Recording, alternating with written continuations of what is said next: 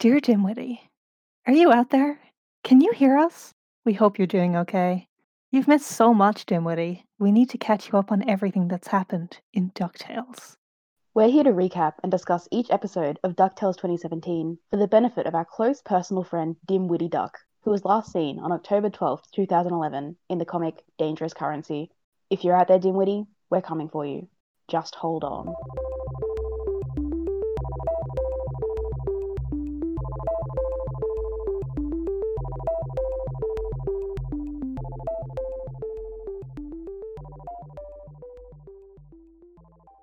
Hello and welcome to Dear Dimwitty, a DuckTales recap podcast. I'm Monty. And I am Mahi. Oh my god, it's you. Oh my god, it's me. Oh my god, it's you. Hi. Hi. Hi, everyone. Yeah. God, I always feel like we should be like starting out with some like huge news segment, but the thing is that nothing happens really No. in terms of DuckTales. Outside of DuckTales. outside of DuckTales, there may be a couple of things worth talking about. But yeah. within the realm some of things have strictly happened. Duck-related content, yeah, a couple things have happened. I don't know. You may have heard about them. No. They're not Duck-related, so it doesn't really matter. I don't think so. Yeah. I mean, neither of really us are worth talking Americans, about. so obviously the most Yeah. important thing that happened was the supernatural homophobia. Apart from Yes. that, nothing happened. Apart from that, nothing happened. There's no supernatural stars on DuckTales, is there? Surely not. No. Never. Okay, well, there's never probably been a some ghost in overlap. DuckTales. There has never ever been a ghost in DuckTales, and especially not in this episode. Especially not in this episode. I mean, Supernatural's run for like 200 seasons. There's probably some crossover, like some bit part has probably been in both shows at some point. But neither of the people involved in the most hilarious moment on television are in DuckTales, so there's not really any point in us talking about it. That's not what you come here for. Yeah. So the only kind of things that have been happening have been like Frank and Jonas posting gifts from DuckTales about about the election. This bit sort of Swanson team came out. And yes, that was Frank really good. Frank actually used a still from this episode from McMystery to tease spoilers for Disorder Swanson. Oh, and what a teaser that was. Oh, how well the Duke is back. The Duke is back. The Duke is indeed back. Thank God. We won't it's been so long.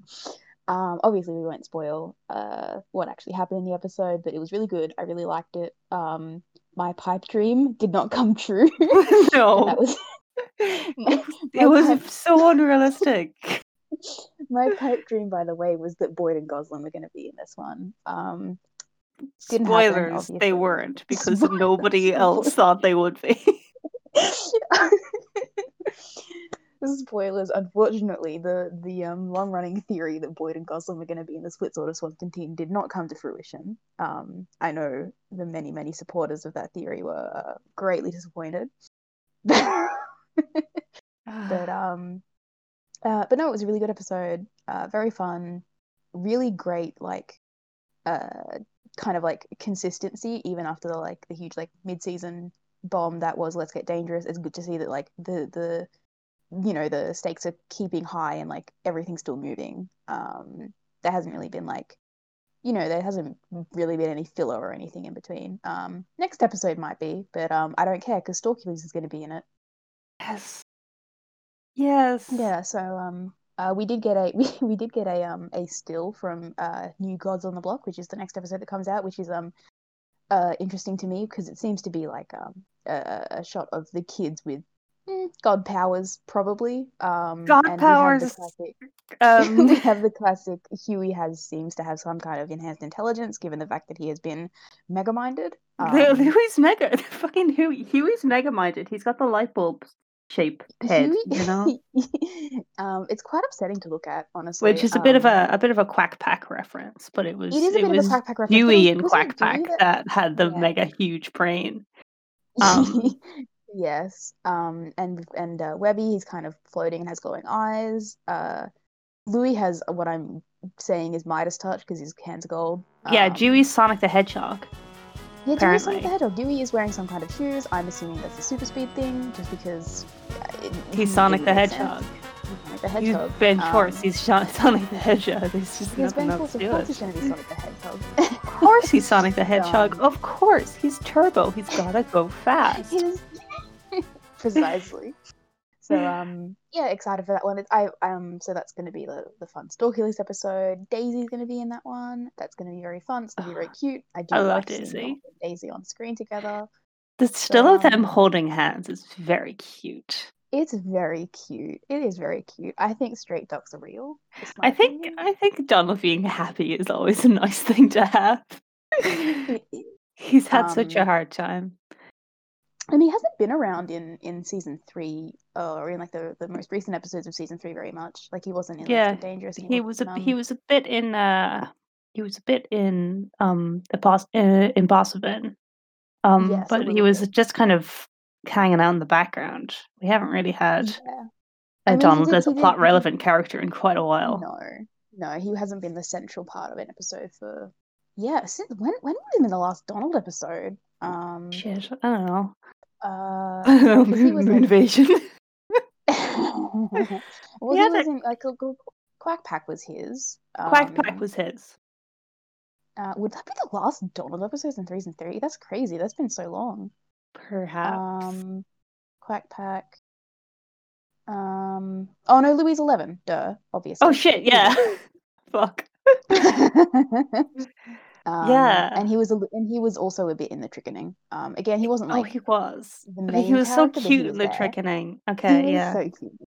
So he has been around, but I would say probably I would say probably Quack Pack was like his episode the most out of those ones. Like Louis 11 was also, Louis' episode, and a few other people, but yeah, so really excited to see an episode that is going to be centering around around Stalkerly's jealousy. Storky's being insanely jealous of Daisy is Oh, that is going to something. be really fun. It's something. So it's something. Uh, So shall we get into yeah, that's our really episode? exciting. Yes, we should. We should indeed. So this episode was McMystery at McDuck McManor, which has Say that 3 times for McMystery at McDuck McManor. It has the illustrious honor of having been performed as a live table read. It is a really, really good table read. If you haven't seen it, I would really recommend going and watching it. I did rewatch it after watching the proper episode today. It was really good. I laughed out loud many times during it. So the table read is very funny. It's very cute. I am astounded by the choice of McMystery to do a table read of, particularly with regards to Ben Schwartz. Very, very funny one to do a table read of. Quite effective, I would say. It did shock me because I was watching it and I was thinking that looks like Sam Riegel, but it's not Sam Riegel. And then I was like, oh, it is Sam Riegel from Critical Role. He has like he like works on DuckTales. Like he's like in the crew. I think he's like a couple of I think he's like a hack or slash one of them. Yeah. But it was very strange to like, and like I'm not a Critical Role fan, by the way. I haven't like watched it, but I have seen their faces many, many times. I've got friends who are into Critical Role. And it was just very strange kind of seeing like this guy who like obviously is in things other than Critical Role. Like that is not his sole claim to fame. He is in like TV shows and stuff. It was very strange to see him sitting next to like David Tennant. Yeah. This David Tennant in general is like, wow, my god. He did very funny Glomgold impression from David Tennant also, which did not sound like Glomgold. It was just Scrooge. I thought it was very funny. It was just manic Scrooge. I really, really liked the genuine joy that Ben Schwartz had upon realizing that he could interrupt literally everybody else's lines by hitting a button on the keyboard. Yes. It was a lot. It was very good. just a very funny table read. Very like these actors like bounce off each other very well. Mm. And yeah, really good, really good. Yeah, Yeah, it brought to very, mind very, very highly recommend. it brought to mind an interview I watched, which was from before the pilot came out, and it was like a Hmm. pre-pilot thing, and it was like and they got Dave, like for some reason, Bobby Moynihan like kept getting out of these interviews. Like, there's a bunch of interviews with just David Tennant, Danny Pudi, and Ben Schwartz, and Bobby Moynihan just isn't there. um, but it was David Tennant, Danny Pudi, and Ben Schwartz, and they were talking about like the recording process and stuff, and they were David Tennant was like, "Shockingly, I don't record with them. I'm in another country." But, they record everything separately. Yes. But Ben Schwartz was like, "Oh, yeah, no, me and, Danny Pudi have, like, recorded together at least once, but apparently they were goofing around goofing around so much they got nothing done." And they were like, "Okay, we can't do this anymore." That's incredible. It's very cute. Oh, Um I love that. That's very funny. You can really see how that might have happened, watching the table read. Yes. Very Yes. entertaining, especially when it's like Ben Schwartz, Danny Pudi, Bobby Moynihan, and Kate Micucci all in the middle, and Yes. Tox Olagunde and David Tennant on either side, like disapproving parents, not engaging in its jokes while they're just Oh. messing around in the middle. It's very cute. Mm. Mm. A side note is that Tox Olagundio does like a really good Margot Martindale impression. That's the She other thing that I wanted to does. say. That She's drove me. really good at That was Marbeagle. That was crazy. crazy. That was Right? crazy. And, that is, the weird cognitive dissonance of Ben Schwartz doing Mark Beeks when we've talked Yes. about how weird it is that he's not Mark Beeks because it's such a character archetype that Ben Schwartz usually plays. Very Yeah. weird. And seeing Bobby Very Moynihan funny, do, very strange. Oh Boy, uh, I live was, His was a his and lot. I it's just very, very fun to see them kind of like acting as well because they do like it's obviously just like them sitting down, so they're not like, Mhm. there's no like stage blocking or anything, but they do like act off each other and there is like facial expressions and stuff. There's a very cute little moment where uh, Sam Riegel, who is narrating, says that Huey makes like a dramatic exit from like this curtained off alcove, and Danny Pudi like does this flourish with his arms, which is really cute. It's very cute. It's It's really a it's good. a it's a it's a very very highly recommended watch. Hmm. Very fun. Um, but in the actual episode like is also very very good. It fills in a lot of Yes. the gaps to read. Um, what the first thing that I noticed about this episode, which is before even getting into it, was that I got kind of jump scared because, as we've established, I'm used to watching The Old Order. Hmm. Old Order, episode 10, was The Spear of Selene. Oh, Yeah. did that get moved earlier? Did it? Wow, Yeah. that's interesting. So originally, episode 10 was The Spear of Selene, and McMystery and the Missing Links of Morsar didn't come till afterwards, um, Hmm. which is insane. It's an insane thing to do. Yeah, Um, that's a really bizarre choice. so I remember Spear of Selene coming a lot earlier than it did, Hmm. um, which is interesting, I think. That is really strange. Like Spiraceline is such a like a perfect mid-season point, so it's very bizarre that they would just move it earlier for no reason. Mhm. That's really strange.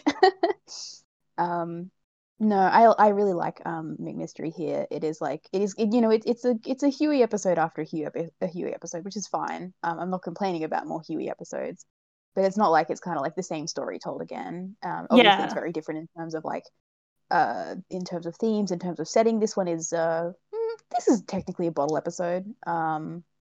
Uh, I Yeah, think is this like a this is it's like a the first. locked It room is, yeah, mystery, it which is is always very fun. literally a locked room mystery. Mhm. I think this is probably the first like there is a couple of like scene changes, but it's all within like the mansion's walls, so I would still call it a bottle episode. But I think this is probably the first that does that, which is quite interesting. So Yeah, anyway, we've done a lot of talking around the episode. We should probably actually talk about it Yeah, now. we should probably get in there. So we open on the mansion itself, and everybody's leaving. Beakley is bringing Webby to a training camp for fellow young psychopaths. And we see Donald sprint out the door and drive off and leave his children behind.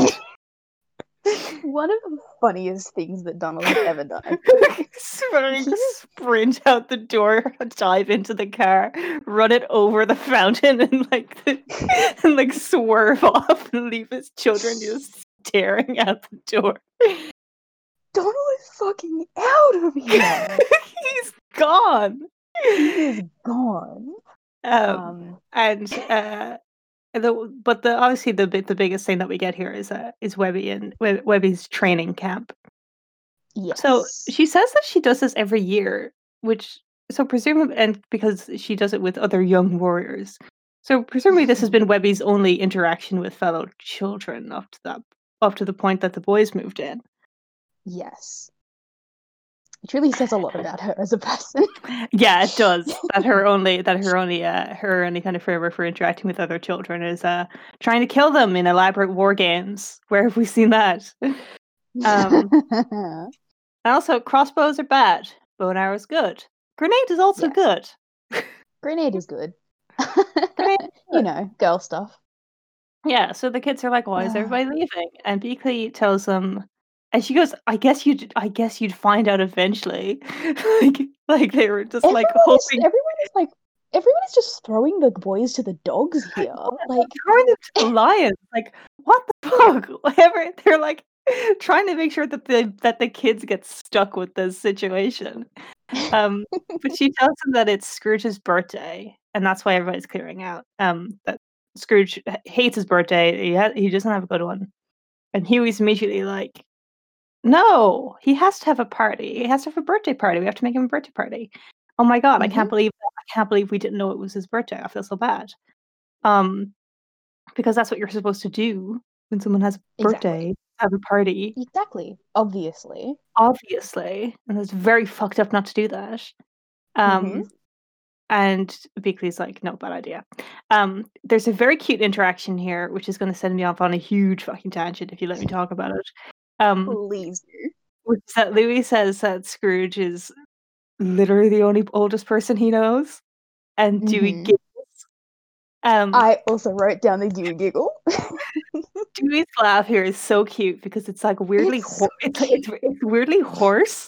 It's like this hoarse little laugh, and it's also such a nice little thing because it establishes like that Louis is like the funny one, kind of, you know, that he hangs around and he makes kind of like one-liners and jokes, usually at people's expense, and that Dewey at least finds it funny, and that kind of sets up like, you know, his role in the triplets a little bit more solidly.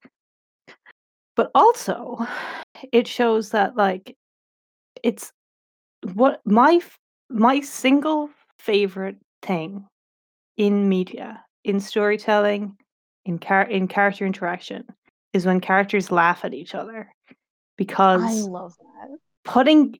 Inserting humor as an actual thing in the world, and not outside of the world, like with sitcoms, you can't imagine sitcom characters taken out of the sitcom situation because they're constantly making one-liners and jokes that nobody else finds funny within the world because nobody fucking laughs, and they're constantly addressing this audience, which is fine in a sitcom, but it means that you can never take those characters out of that context. And if you try and imagine what those characters would exist like out of that context, it's like everybody in Friends fucking hates each other. You know, they're constantly making jokes that nobody else ever picks up on. Yeah, they hate each other. They hate each other. Nobody finds each other funny. Nobody thinks that Chandler's funny. He's constantly they set him up as this funny guy, and everybody fucking hates him. It really reframes, like it's one of those things where like there's like the videos of like taking the laugh track out of The Big Bang Theory. Yeah, and it really does just make everybody seem like an insane person. because It's they're saying these like crazy. supposedly funny things and then leaving like this silence, and nobody else laughs. Everyone just like the reactions are kind of like you know like standing around looking exasperated or like Yeah. rolling their eyes when like obviously it's a sitcom. This Yeah. is how the characters are in universe reacting to the behavior of another character.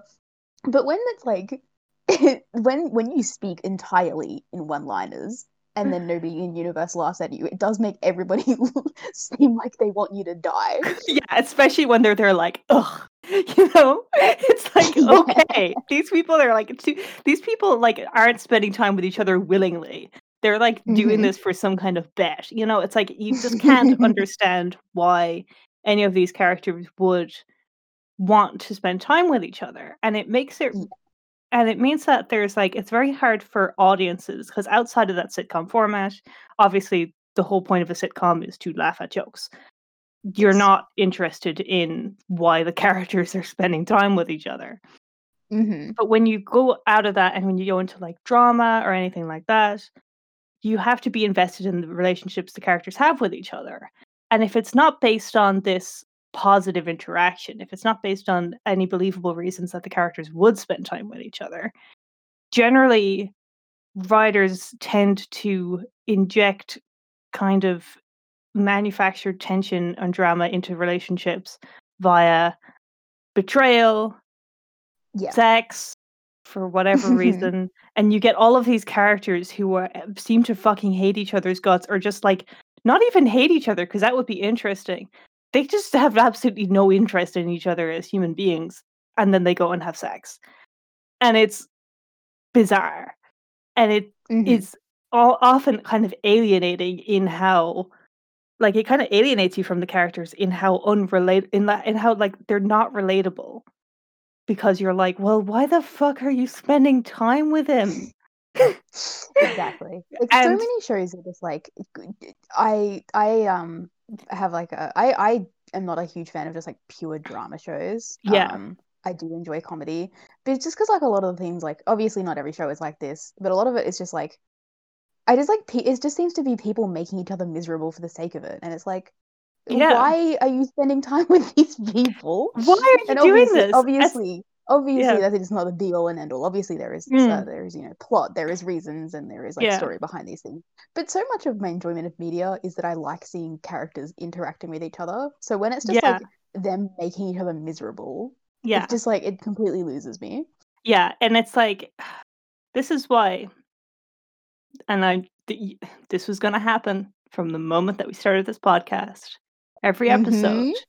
this is why the next generation is my gold standard for Yes, TV I could shows. feel it coming. I could smell it on the wind. You started this sentence, and I was like, "Oh, I see. It's Star Trek time." It's Star Trek time. The thing is, It's Star Trek in the time. next generation, and it's unique among a lot of Star Trek shows, but like you get bits of it in other things. Jonathan Frakes, who played Riker in Next Generation, he's a director also. You know, kind of later on in his career, and he directed quite a few episodes of Discovery, and the episodes that he Mhm. directed of Discovery have a lot of this, which is that the characters are constantly laughing at each other, and it's both like laughing at genuine jokes. There's a really good scene in like in I think season 1 or 2 of Star Trek of Next Generation where they go to Misandry Planet. It's a Mhm. fantastic episode. It's so funny. They go to the planet of Misandry where women are in charge and they hate men and men are objectified, and it's really funny. and and Riker goes down and he's a sexy man, and he goes down with Deanna Troy and Tasha Yar, and he has to have like an audience with um the like matriarch of the civilization or whatever. So he has to wear like the customary clothes for men, and it's this like slutty little robe. And he comes out of the door in this like with his like tits on show, dressed in like this tiny little robe, and he looks like an asshole. And Deanna Troy and Tasha Yar are losing their fucking minds laughing. They're like clutching onto each other, crying, laughing. And then they're like choking out, "You look really good." And he's just like fucking staring at them from the hallway. It's such a funny scene. It's such a cute scene. Um, it's such a cute scene. And then, like, as well as that, you get, like, a lot of, like, because the format of Next Generation is, like, episodic, Yeah.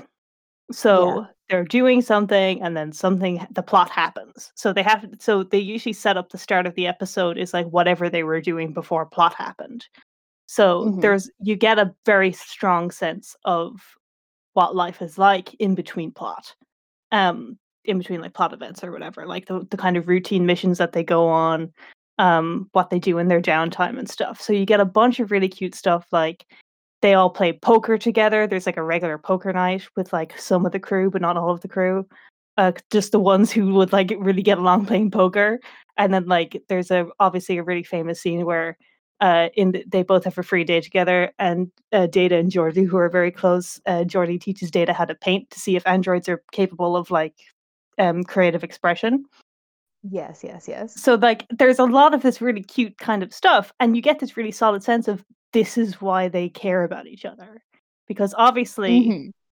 the structure of the Enterprise requires that they have to hang around with each other anyway, because they're all officers on board a starship. They have to go on missions together or whatever. It's not like Friends where, okay, why are they hanging out? It's like, okay, they have to work together. But they've gone that extra mile to be like, yeah, okay, and they actually enjoy hanging out with each other. These guys get drinks and 10 forward. These guys play poker together. These guys have a really good time making fun of Riker. Like, The it's perfect bonding activity, really. yeah, really. But it's this kind of stuff that makes you invested in their relationships as characters without kind of grittying it up or making it miserable. By going, Yeah. "This person betrayed this person and then had sex with him and then betrayed him again in the middle of having sex." And it's all very, "Okay, so those are the only 2 ways that you know to introduce drama into a relationship." And it also means that after the plot has been resolved, or after you've finished the series, you are no longer invested in that relationship because the extent of your investment in that relationship was, "Oh, but what if he finds out that she's betrayed him? What if he Yeah, finds exactly. out that what if he finds out that he's having sex with someone else?" And then Yeah, when you like the find out what happens when he does find out, and then you're like, "Okay, I Mhm. can never I can't there's no value in me rewatching this. I'll be very bored because I know what's happened." Yeah.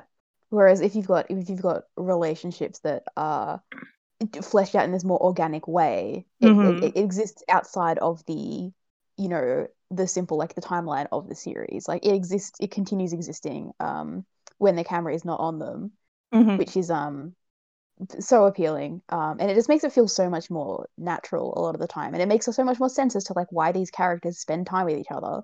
Yeah. And I think it makes for a much more enjoyable watching experience. Obviously this is not to be like pure drama sucks ass and it's terrible, but Mhm. I think it the way that I think Mhm. both of us watch and enjoy media is a lot more Yeah. a We're lot more simple suited to folk. the We we're we simple li folk. We like to we see like people interacting and having we fun. we like to see people who enjoy hanging out with each other. Um A revolutionary concept. But then also, like, I think drama is more compelling when it's rooted in those kind of positive emotions. If Yeah. you can, because you can make really, really good drama, you can make really compelling drama by, like, introducing, say, for example, a betrayal, and you're like, "Oh my god." But if you're watching that betrayal and you're thinking of all of the times that you've seen these characters positively interact and have genuine fun together and have a really nice organic chemistry, then you feel a real genuine sense of loss for that relationship. Yeah. Um, and it's really upsetting and a lot more compelling, I think, than watching someone betrayal and going, "Oh my god, but they had sex 15.5 times in And a half. gruesome detail." Very interested in that half time they had sex. It's just, Which half? top or bottom. I just think that there's an over reliance on, um, kind of kind of gritty and soulless um, interpersonal dynamic, that's based entirely off these kind of contrived, you know, like it's like just pushing characters together, and Yeah. I don't know of anybody who watches. I don't know of anybody who watches a gritty sex scene between two characters who betrayed each other, but now they're having sex and get really into it. I don't think I've ever watched TV with anyone who was not just like a little bit like feels a little bit weirded out by watching these two characters fuck because because in that context you're watching it with someone else and you're like, okay. I don't know of anybody having sex scenes. I don't know of anybody who watches like a sex scene in like The Good Wife and goes like, "Oh yeah," you know, cheering at the screen. I just don't. Actually, I changed my mind. I want there to be people like that. I want to hang out with them. I want to watch The Good Wife with the boys, and we're all cheering at the screen.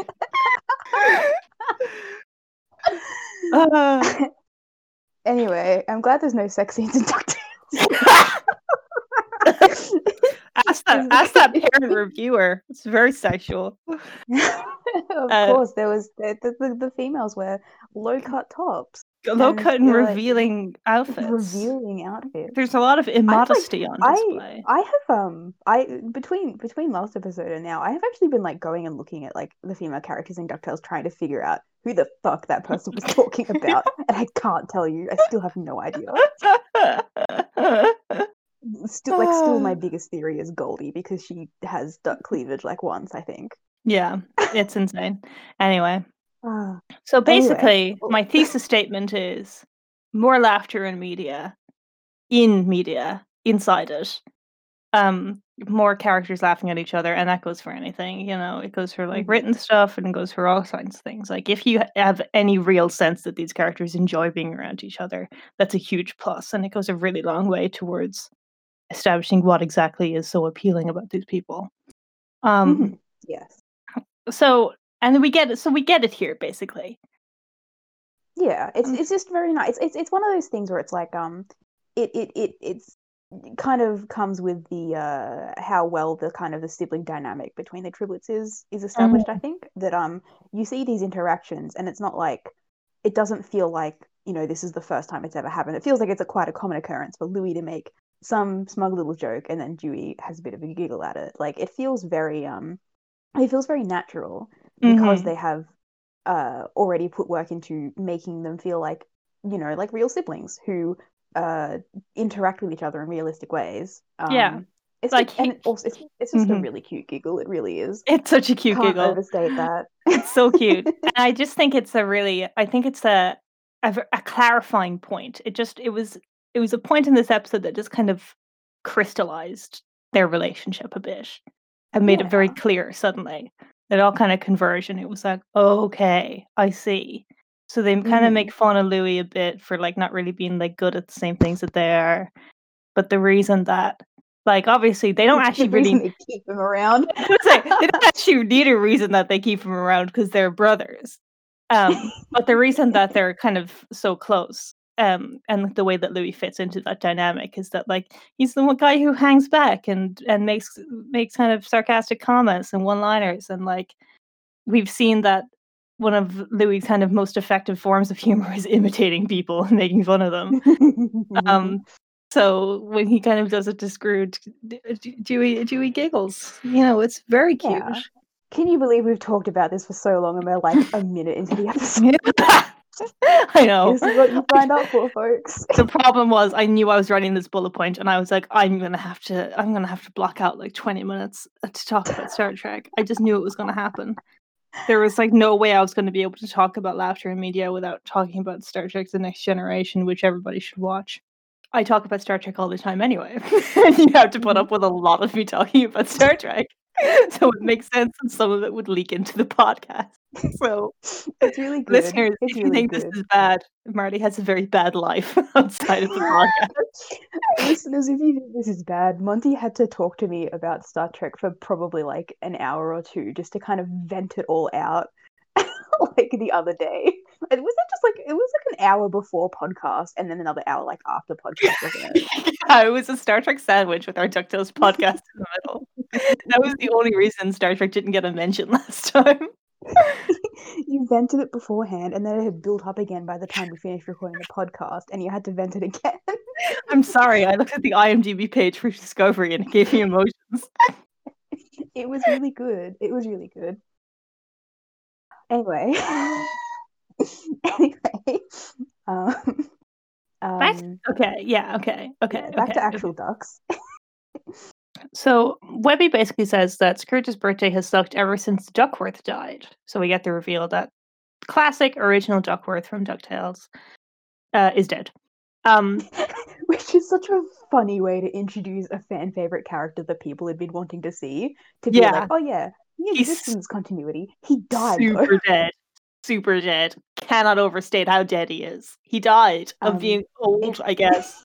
It's very funny to go back because there's people who've like been like a very popular thing from early DuckTales was to kind of be on like watch for characters from the old show or from the comics or whatever.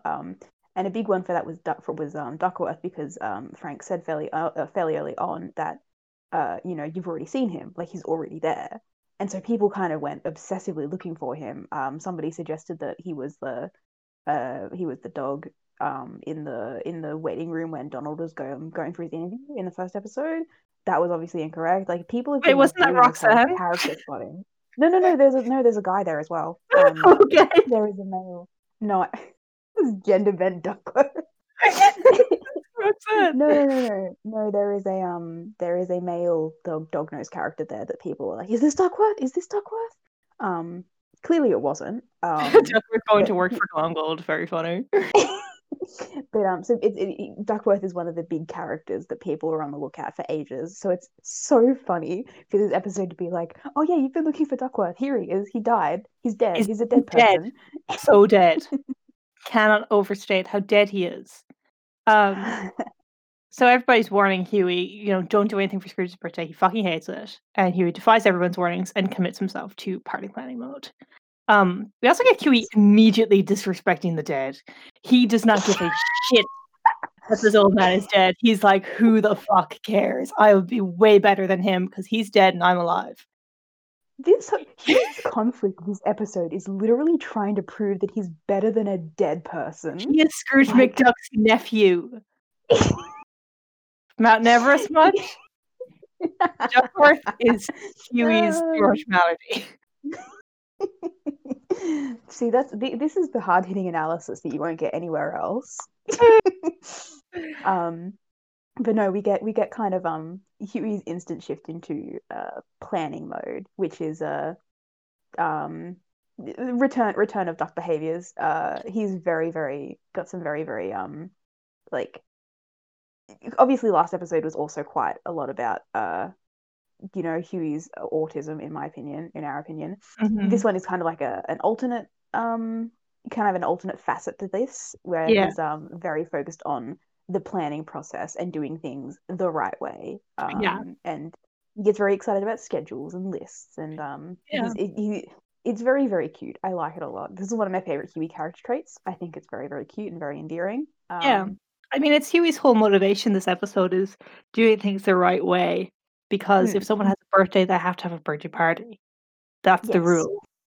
That is the rule. And if you have a birthday party, you have fun at the birthday party, because that's what birthday parties are for. From 6:06 to 6:09, you have fun. Also, we get Webby being shuffled off to the camp, and as she goes, she says, "If I don't come back, tell my story." Because she's in this episode for a minute, and she's so perfect. I love Webby so much. But it's very funny. Beakley kind of like she does the whole like, don't say I didn't warn you thing as she leaves, which is a very funny thing to do. Like, yes, children, like 3 10-year-old boys, I'm leaving you in the house with an old man who like seems to have some kind of trauma related to birthday parties. Knowing that Huey is going to plan a birthday party, and she's like, well, this will be fine. She just leaves them. Let's just leave him to it. I mean, we can't put it all on Beakley here. Donald fucking fled the scene. Donald's Dad of the Year award is getting a little bit rusty here, I have to say. There is a little bit of grime on his trophy in when he ran out the door, ran past his sons, ran out the door, got in his car and drove away like a bat out of hell. He forgot he had kids. It happens to all of us. Can he not be allowed one lapse? One moment to forget that he has children? An interesting thing about this is that by that assumption, you would think that Donald has experience of being around of being around Scrooge when he's in his terrible birthday party mode. Yeah. But it's just interesting to think that if that's true, then you wonder when Duckworth died, because Webby does at the end of this episode recognize Duckworth, whether that's because she saw him in a painting or whether because she knew him before he died. Very interesting trying to work out the timeline on when exactly Duckworth died, and whether this is just Donald kind of seeing, oh, Scrooge is going to be unbearable today, and he already hates me, I should leave. Maybe he committed an unrelated crime he's fleeing from. He didn't know it was Scrooge's birthday. He doesn't know. He just had to get out of there. He was using Scrooge's bathtub again. So Scrooge is preparing to spend his birthday in peace and quiet because he hates it and he just wants to chill out. But then he finds a Daft Punk in his house. Oh no, the Daft Punk's got in again. There's Daft Punk in here. Oh no. You have to keep the windows closed during summer. Oh, there's Daft Punk in here. So he tackles the child. And he slams the child to the ground. And then he finds himself faced with a surprise birthday party he neither expected nor wanted nor plans to enjoy. DJ Daft Duck. We're gonna have to talk about it. Let's talk about DJ Daft Duck. Let's talk about DJ Daft Duck, the cutest thing that's ever existed. It's combined with Dewey's little laugh at the start. He is unbearably cute this episode. He is adorable. Particularly, it's the emoticons on the Daft Punk screen. Yes. I make them into emojis, and it's most of what I do. It's very, very cute. DJ Daft Duck is one of my favorite parts of this episode. Mm-hmm. It's also very funny in the table read because obviously Ben Schwartz is not wearing a Daft Punk helmet that can emote. I wish he was. I think that would be awesome. Yeah. But he does the DJ Daft Duck thing by just having his programmed keytar, which is still really, really funny. Yeah. So it's just such a fun, cute little thing for Dewey to be doing this episode, because Dewey is very much in the background. Dewey is not part of the conflict here. It is between Huey and Louie when there is conflict between them. Yeah, he's on Louie's side. Yeah, he's on. Yeah, he does take sides, but he doesn't do anything because he can't talk. He physically can't talk. That's the problem.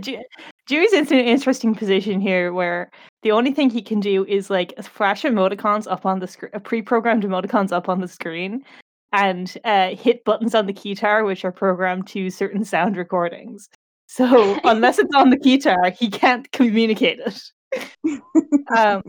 He is very, very cute. And I think also, I imagine the animators and the storyboarders probably had some fun with the emoticons, because a lot of the kind of very cute ones are ones that you just. The problem with animating ducks, I think, is that the beak is a very stiff object. It's very solid. You can't really move it in the same kind of malleable way a mouth can, so you lose some of the expressiveness. So we get some very cute little faces. I really like that sound effect. There are a lot of Dewey's faces are just like, it's really good. It's really, really good. He's got the classic smiling face and frowning face. He's got the I don't know how to describe it. The one that's kind of the very internet fame, the very internet one, which is looking disapprovingly. Yes. You know the one I'm talking about? I hate audio mediums. I can't describe this emoticon. This podcast episode is doomed because so much of it, I think, is going to rely on just like the Daft Punk images, and you just have to close your eyes and imagine a little boy in a very cute little suit and a Daft Punk helmet, with fun emoticons on it, and it is It's really absolutely good. adorable. He's so cute. He's so cute. It's also very cute to imagine him either already having this keytar that he is programmed with his own voice, or doing it in like the hour that he was given to prepare. That's what he did while he was preparing. He somehow sourced a Daft Punk helmet, and then he programmed some sounds.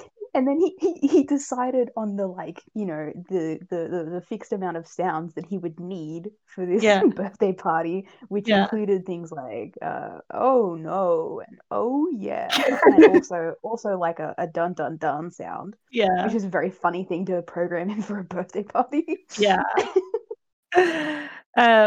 So Scrooge gets relegated to a tiny chair in the middle of the floor with a furry hat on. And Huey lays out exactly what he'll be doing minute by minute for the rest of the party, including have fun.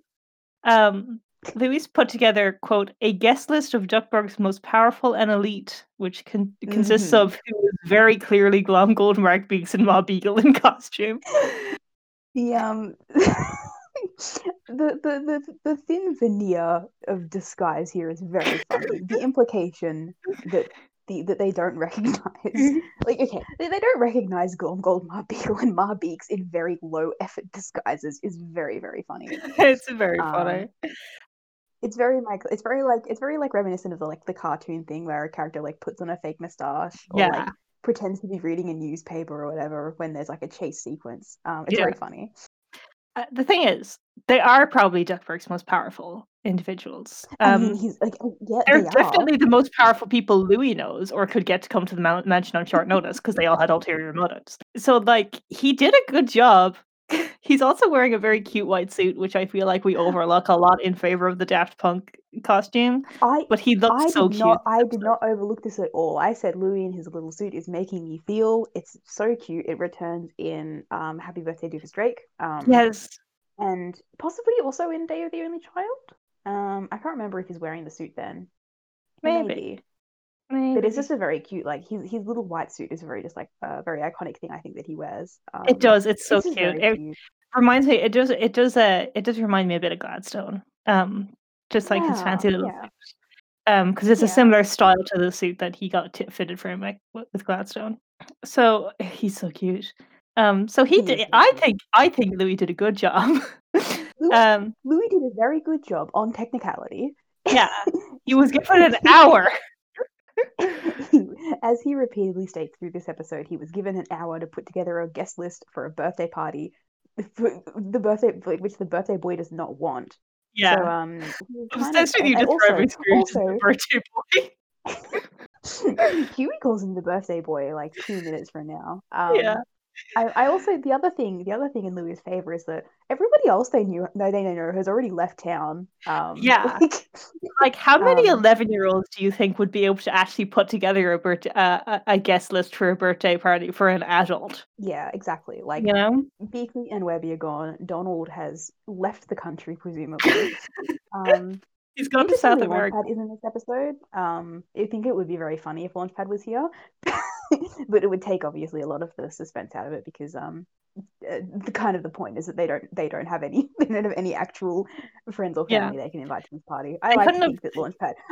They couldn't have put Launchpad in because Launchpad would have come to the party. Yeah, Launchpad's just at home. Launchpad's at home watching a Darkwing Duck marathon, and he didn't answer his phone because he had it turned off because he's busy watching the best TV show in the world. Launchpad put his phone in the fridge because he went to get a snack, and he put his phone in the fridge and it's in there. Canonical explanation for why Launchpad is not in this episode. You're welcome, everybody. I know you were hanging on the edge of your seats for this glaring plot hole to be resolved. Yeah. Well, don't worry because it's all down to Launchpad's very cold phone. So Hugh's birthday activities include a jumbo word search about you, musical chairs, and balloon pop relay, which I don't know what that is. I also don't know. It sounds like a birthday game that I could have conceivably played when I was like 7 or 8 probably. I don't remember it. I don't remember actually ever actually playing it. The birthday word search is very funny and very crazy to me because you know that Huey like put this together within like 15 minutes. Yeah. And the thing is that this word search is actually functional. Yeah, I saw the word gold in there. Would you like to know all the words that are contained in this word search? Please. We have gold, Dismal Downs, Oh. Glasgow. We have The Butler Did It, which is like in 2 separate places, which is very funny because it is It is obviously going to be the butler did it. Little spoiler. that is the answer to this one. We have Money Bin, Clan McDuck, Dime, Smarties, Toughies, Shoeshiner, Klondike, Yukon, Golden Sun, and Barks, as in a reference to Carl Barks. Oh. So you can't read you can read the letters in the actual word search. You can't read the list of words to search for on the side. But this is just from the Disney Wiki. Somebody's just written this in the trivia. But it's very cute that it's like actually you can actually find words about Scrooge in this word search. I think that's really nice. It's a real word search. Yeah, I really nice attention to detail. I really, really like how Scrooge is not mature enough to pretend to be enjoying this for the sake of the small child. He is being just he is being the pettiest little bitch here. It's so funny. He's so He's evil. He's like sitting like slouched to an alarming degree in this chair, like with his arms crossed, so angry. And he's in a huff. He's throwing an adult man tantrum. There's a moment where Huey brings like the balloons over to him and he says like, balloon pop relay coming to the station, and Scrooge just pops the balloons and he says station's closed. He's so evil. He's so evil. Scrooge, this is a small child. It's a small child. It's a very, very small, minuscule, microscopic child. You need to be nice to children. I don't know if you understand this. Yeah. So kind of panicking, Huey calls a staff meeting with his brothers. He explains that this party is a way to pay back Scrooge for everything he's done for them, because that's what you're supposed to do with parent figures, is pay them back for sheltering you. Louis just wants him to drop it because Scrooge clearly isn't enjoying himself, and Louis is the only person with common sense in the situation. We get a little bit where I found it interesting that the emphasis on birthday parties kind of required by this episode makes it even weirder that Huey, Dewey, and Louie haven't had a birthday, particularly because the passage of time is explicit in a way that it usually isn't in cartoons. Yes. Like in this episode, there is a mention of the passage of time. He says that they came here 2 months ago, so it's been 2 months. It's 2 months since Beagle Birthday Massacre. It's specifically referencing that they got kidnapped 2 months ago. So this shows us, obviously it's not like a strict timeline. We have talked before about the interesting structure of season 3 where you get spring break, Halloween, spring break, and then back around to Christmas. Yeah. But the fact that there is multiple times where characters will say over the past few years or like last year or like however many months ago. Yeah, specifically Lena in Nightmare on Killmonger Hill says a year that's passed since she met Webby, so that's a year from Birthday Massacre again. So the problem when you can work around it if it's any less than a year, but if it's a year, then they've had birthdays. And the fact that there is, and especially because the birthday episode tends to be kind of a staple when you have characters who are twins or triplets.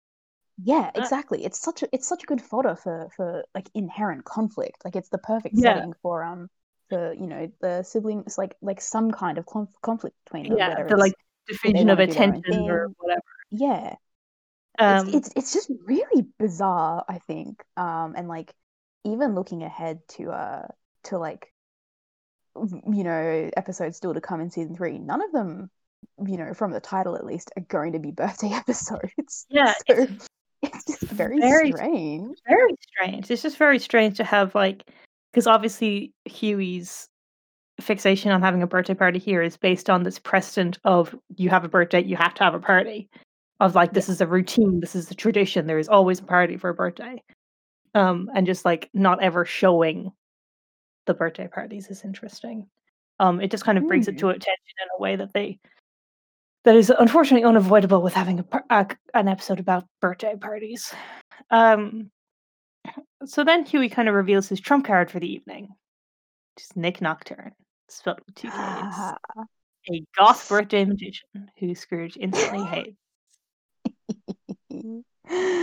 I love Nick Nocturne. I think he's such a funny my favorite part about Nick Nocturne, which is also referencing back to the table read, which is that in the narration, Nick Nocturne is said to be like Chris Angel but somehow worse.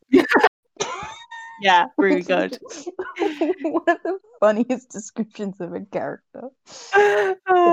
Honestly, I love it when they just dunk on real people. It's so funny. It's so funny. So it's really, really, really Nick Nocturne as a character is so funny. He's like spelled with two Ks because they made the C's disappear. Which is stupid and doesn't make any sense. It's so funny. So Scrooge starts kind of heckling him. Like, pointing out that he's got the card in his pocket next to a dove. But he does agree to be put in the abyss box and disappear, probably in the hope that he will for real disappear and not have to be at the party anymore. That or die. But either is fine at this point. When he does get into the abyss box, he points out that there's a trapdoor he's very obviously meant to hide behind. But then the lights go out. A mysterious voice comes from the shadows, and the abyss box is reduced to splinters with Scrooge nowhere in sight. So Nick totally breaks character to sob over his trick box, and is like fucking inconsolable. So funny. And so funny. while this like grown man is like fucking wailing and crying because his magic trick is broken in shreds, Huey is pretty defiantly believing it's still part of the show. He's part of the show. And Huey and Louie are a bit more kind of grounded in reality. They're like, I don't think this is. There's a very cute DJ Daft Duck where he presses a key and goes, "Say what?" Which is a very, very funny reaction to your uncle being disappeared. Vanished. Yeah. I mean, like, at this point, like this is like the box is in like a heap on the floor. Injured, At this point, it's probably like, yeah, Scrooge is dead. Like he's been crushed to death. Right. But Huey digs through the wreckage and he finds that Scrooge's wallet is left behind. And he knows that Scrooge would never voluntarily go somewhere without his wallet, so he's been kidnapped. Very funny deductive reasoning. Yeah. So there's a very cute bit where Dewey kind of tries to give some ambiance. Dun dun dun. And Huey kind of snaps at him to take the helmet off, and he immediately tries, but he can't get it off. It's just kind of it's a cute little kind of illustration of how everybody's kind of going along with what Huey wants today. They're all following his lead. So when he snaps at Dewey to take the stupid helmet off, he immediately starts trying to get it off, but obviously can't. Yeah. So, unwilling to stop seeing things through the birthday party lens, Huey kind of concludes that this party has turned into a locked room mystery, which is another type of party. And it's still a party. And if they can just solve it, Scrooge will love his party and everything will be fine. Louis just wants to call an adult to help and get Scrooge back safe because he's a normal person. The funniest thing for Louis to do, Louis is like he like calls it out himself, is that like he can't believe that he is the one suggesting that they call an adult. There's like a little in the table read, I think actually after he suggests this, he does like a little fake retch. Yeah, really funny. He's like,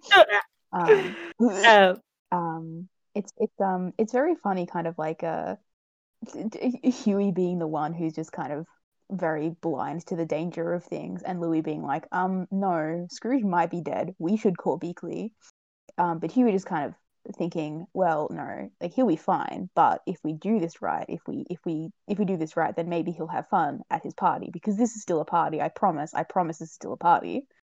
Yeah, it's fine, guys. It's still a party. It's okay. It's a very interesting kind of display of his sometimes very fucked up priorities, which is that the life of his great uncle comes second to being right and like doing things by the book and being a better party planner than a dead man.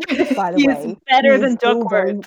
he is still very set on being like, no, well, if we do a better party than Duckworth, that old dead bitch, maybe Scrooge will like it and he'll be having fun and maybe then he'll be really happy. It's just so funny. It's really, really Huey, funny. stop! He's already dead. He's already dead. The thing is, I think it's just very cute that Huey, whenever it's kind of cute and sad whenever Huey tries to like kind of get people's like emotional reactions to align with his like plan. That if something Mhm. goes right, then everyone will be happy. um, it's a little bit kind of unfortunate that like he does kind of he is doing all of this based on the fantasy that if he can just figure it out, if he can just do it right, if he can just reason his way through it and make it a good party, then Scrooge will stop hating his birthday party because of course he has to. Everything must be fine. Um, Yes. and Louis just having to be the responsible one and step up in Huey's stead is a bit. He Mm. hates it, but you know. He hates it. He hates it, but he's like, no, well, somebody might be dead. We need to call an adult. Yeah. He's like, we can't do this alone. We need some help. Also, it's interesting whether the fact that Louis at this point is the only one who knows that all of their guests are criminals, whether that whether he's played feeling into a little bit of guilt.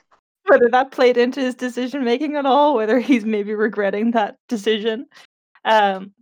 So we get Louise very cute, like, "Oh, I hate this already," which Dewey responds to with, "Oh, yeah."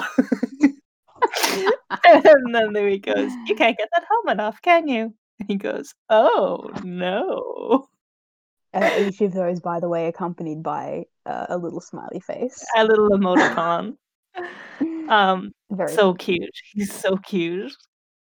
Um, so Huey decides to do his Poirot thing, and he decides to turn his attention to each of the suspects in turn. And the first is Nick Nocturne. He had the opportunity, he had the motive that Scrooge was heckling him. And Nick Nocturne says, I can handle a little heckling. So they decide to prove it with little boy bullying. They proceed to bully him to the point of collapse. Couldn't hack his birthday clown, huh? That's my favorite one. Louis a lot better at heckling than Louis is than, always a lot better than this. Huey's one is like nice hood guy. Huey is bad at this. I'm very sorry. I'm very sorry to my Louis is little boy. genuinely quite hurtful. Why don't you make like everyone's interest in you and disappear? One of my favorite things about this little moment is that like despite how much he hates this and despite how much he's been like arguing against it, Louis is still working with Huey. Like he is not, like he is following Huey's lead. He is thinking, well, Huey is accusing this guy, I'm going to help by heckling. Like I'm going to and like when Huey is saying, you've got the motive, Louis is the one who like puts in the motive. He says, yes, Scrooge is making fun of you. You've got your dumb box thingy. It's just very nice that like despite the fact that they're arguing, they're still on the same side. Like in the grand scheme of things, it's just nice. Yeah, I think Louis and Dewey are kind of seeing how important this is to Huey and going along with it kind of out of love for him as opposed to any real investment in the birthday party thing. They're both very obviously able to see that Scrooge is not enjoying this birthday party. He's not going to enjoy this birthday party no matter what Huey does. They're not invested in Huey being better than Duckworth because he's a dead man. But I don't know, maybe there's been some birthday related meltdown in the past. I don't know. They obviously want to make this be on his side about this and try and help him in any way that they can. So they put a lot of work into this party even though they don't care about it. They get dressed up, Dewey prepared this entire persona and programmed all of like the guitar and the helmet and put all this work in. And Louis put together this guest list and got all dressed up and like they put a lot of work in. For Huey's sake, which is very cute. So they end up uncovering that Nick Nocturne is actually Blackguard Spiegel, and they reveal one of their masked guests, Ma Beagle. But Louis knew that anyway because he invited her. I do have a note here. And she's a legit businesswoman. I have a note here which is completely inconsequential. I did write underneath Blackheart's Beagle. I did write which ear is the gay ear because Blackheart's Beagle does have an ear piercing in one ear. Unfortunately, I think the right ear is the gay ear, and his ear is he's got a I thought it piercing was on the the left left. side. I thought it was the left ear was the gay ear. It's the left ear in the UK apparently. So I think that Blackheart's Beagle unfortunately is not doing some gay signaling here. He is gay, but I think, but this is just not part of that. Yeah. Yeah, but anyway, that was just a completely inconsequential thing that I just wanted to bring up. Thank you. Thank you for your research. I'm a big fan of Ma Beagle revealing herself, and and pulling out a crowbar, which makes it look like he's going to maul these children. Advancing on the children with the crowbar up. Violence. Blackheart is explaining the plan. Ma Beagle is telling him to shut the fuck up. We get the very funny line delivery of "Shut it, Black Arts." It's really, I love Blackheart's doing the kind of like, it's like the classic like villain monologue, which is it's just very funny that Ma is like actually being pragmatic here. See, the thing is that Ma Beagle is the most competent villain in Duckburg. But she's just stymied by the fact that all of her sons are terrible. All of her sons are idiots, and also all of her sons are the worst. She's kind of, unfortunately, she's a bit too pragmatic in that she's so competent that she knows that Scrooge McDuck is much more trouble than he's worth. So there really isn't much point in like directly aggressing him. Yeah. So we get that here where she obviously sees an opportunity and she is for once kind of targeting Scrooge directly. So basically their plan is that Nick Nocturne was going to distract Scrooge and the kids while Ma stole back the deed to Duckburg. Scrooge colonizer moment. I'm a big fan of how they kind of edge around Scrooge being like a cartoon villain colonizer by saying, "Oh, it's fine. He stole it from the Beagles, but they stole it from the townspeople first." What is interesting here is that we find out that Grandpappy Beagle stole the deed to Duckburg from the townspeople who apparently communally owned it. Yeah. Scrooge stole it back and then leased the land back to the town for a profit because he's evil. That's an evil thing to do. He's a cartoon capitalist villain, super mega landlord, but it's okay because the Grandpappy Beagle stole it first. Yeah. So we also get a very funny gag here of Louis swooning. Louis is obsessed with this. He is once again struck by the fact that Scrooge is the coolest capitalist to ever exist. Louis is just like, this is so cool. This is amazing. Louis in heaven. He's never admired someone more. So Huey finds out that Louis invited Ma Beagle. She explains that Scrooge wasn't actually supposed to disappear. They have no idea what happened to the Abyss box. And the door suddenly becoming locked foiled her plan. So we get obviously what we mentioned before, which is this timeline hint of Huey saying that she held us hostage 2 months ago. And Louis like, you gave me an hour to put together the guest list. And then we also get a very cute line read from Nick Nocturne, which is, "I'm the master of the arcane." Yeah, it's very cute. I'm a huge fan of Blackheart's Beagle. Honestly, I think he's a very funny background character. He is like a one-off character. That is.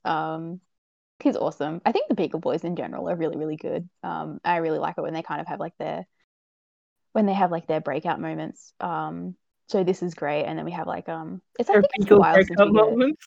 That was an unintentional joke. I thought it came to me like I realized as I was about to say it, but I was like, I don't want to come up with another word. They're massacre moments. But so we've got like, you know, Blackheart's Beagle, and then there's also like I don't know if there's anything in between now and then, but there's also in the Golden Armory of Cornelius Coote, we get some really good Beagle Boy stuff there. I just think they're really entertaining villains because they're so incompetent. And they just kind of contrasted against Ma Beagle, who is so competent that she isn't a threat because she doesn't feel like putting herself in that kind of position. Yeah, it's very good.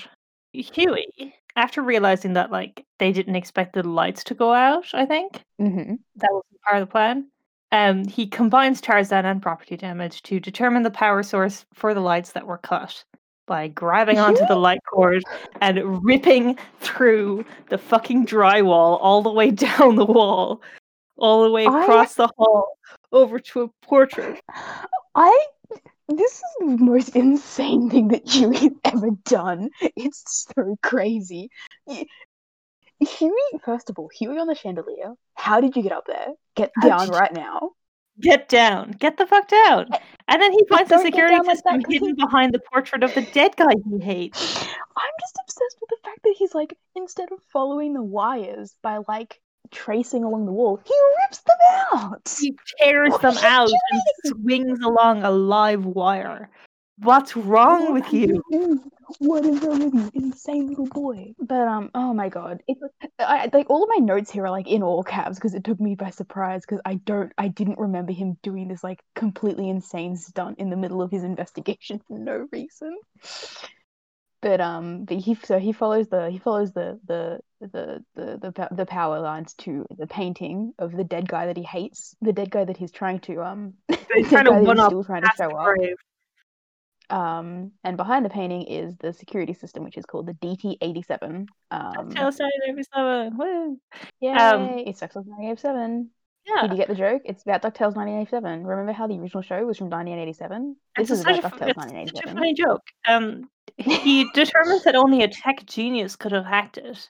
So Dewey identifies their second guest as Mark Beeks by looking at his Instagram. Beeks, hilariously, he's much less irritating in this episode because he's obviously so toned down. He doesn't seem to know or care what's been happening. He's been listening. I'm obsessed with the move of showing up to someone's birthday party with headphones on, not paying attention, being on your phone the whole time and listening to music. You could be anywhere. He's not there. He's not attending the party. So he has absolutely no clue what's been happening. His reason for accepting the invite was so that he could scour the security system for embarrassing footage of Scrooge walking into glass doors. Huey's like, you invited him too? In the middle of... He interrupts Beeks to say that. Like, talks over him to be like, you invited this fucking guy? What's wrong with you? Beeks here is really funny to me because he is like... Obviously, he is inherently a very pathetic character, but I think his it is kind of dialed up here in a way that it's very funny. His introduction, like, you know, he like walks over to Ma Beagle and he tries to give her like a virtual high five with the app on his phone, and Ma Beagle's just like, who is this? Fuck, who's this joker? Who's this piece of shit? Clown? And at one point she goes like, you're telling me that this guy is one of Scrooge McDuck's nemesis? And it's like, I'm sorry, he's actually not. He's not. He's just some rando that Louis knows of. Yeah. I'm also a big fan of Mark Beeks putting funny Scrooge moments on YouTube about him walking into a glass door and then he walks into a solid normal door and falls over. Yeah. I like that a lot. Mark Beeks died. Mark Beeks dead. He walked into a door and died. So Hugh realizes that they can use the picture Beeks took during the blackout as evidence. So from that, they figure out that the final guest is Flintheart Glomgold, who opened the Abyss box during the blackout. We get a cute little moment where he gets Dewey to enhance the picture. It's so cute. It's like the classic crime procedural where they have like security footage and it's like zoom and enhance and it manages to magically up the resolution of a like grainy security camera footage. But it's just that Dewey like comes over and just zooms in. He just comes over and like it zooms the phone screen. It's so cute because Huey like says like enhance and then he like repeats himself and like Dewey comes over and zooms for him. Like it's so cute. It's so cute. They really did illustrate how they're all just kind of like playing along with what Huey wants to do today. So like he says enhance, Dewey comes over and enhances the phone for him. And I obviously identify Glomgold, and he goes, "How did you know it was me?" And Louis kind of deadpans, "It's always you." And he goes, "And it always will be." So my favorite kind of Glomgold like heel turns. It's awesome. I think Glomgold is such a funny villain. The thing is that all of the villains in DuckTales, or all of the like recurring villains, have to be fairly harmless. Otherwise, they can't be recurring villains. because they have to kind of be defanged at some point. Like Mhm. they can't really be a threat. And I think Glomgold is the best example of that, where he is never once actually a threat to Scrooge. Like the closest he gets is in Glom Tales, and that's only because Louis is competent. Mhm.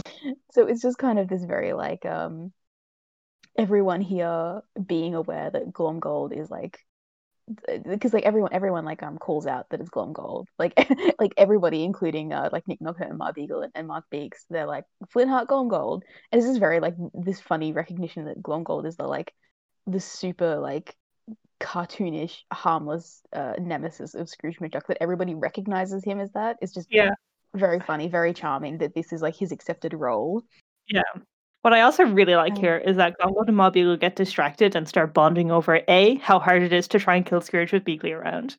That they both hate Beakley because he's too confident. And B, how much they miss Duckworth. His parties were so good. Yeah, he never would have let us into this party. Yeah. This dog shit party. It's then revealed, shockingly, that Glomgold was also invited. Who I'm could a have big thought? fan, by the way, of Glomgold straight up admitting that he was trying to murder Scrooge. All the time. He's like, I came here to kill Scrooge. I came here to kill It's him. very funny. Nobody even cares. Like nobody even really reacts to that like that proclamation. Nobody's like, "Oh my god, you were trying to kill him." Everyone's just like, "Yep, that's fair. Yeah. That's like, standard procedure." I really like we get to see Glomgold's party invite. I really like that Louis' version of party invites is writing, "You are hereby cordially invited to a party" in cursive, then writing the address and giving no other details. He was given 1 hour. What do you want from him? 1 hour, and most of that was obviously spent writing in cursive. It's very beautifully calligraphy. We get a montage of all the ways that Glomgold planned to murder Scrooge, including a chainsaw attached to an axe. Duct taped, not even like Yeah. it falls off. By the way, the chainsaw falls off the axe. But that would have been gruesome. I'm a big fan of his scorpions with bows on. I like the scorpions a lot. And then he reveals that he ran out of time, gave up, and gift wrapped a bomb, and he's very proud of himself for that. Huey calls another staff meeting, not before, however, the bomb explodes on the present table, and Glomgold just goes, "Not my best work." So Huey calls another staff meeting where he admits that he has no clue who took Scrooge. Louis again urges him to call Beakley and get help because their uncle's been get out, but Huey refuses. He's a good party planner and he can handle this. Incredible moment. Dewey, who agrees with Louis, offers Huey his phone to call Beakley, but Huey immediately slaps it out of his hand, and the Duke is back flashes up on Dewey's helmet. This is one of my favorite little moments. This is obviously a callback to the Duke of Making a Mess from Infernal Internship, but it's also just like a nice kind of continuity thing that Huey just has anger issues in general. Yeah. This is obviously something that comes up very prominently in Split Sword of Swanstantine, so I won't dwell on that because it is still spoiler territory, I think.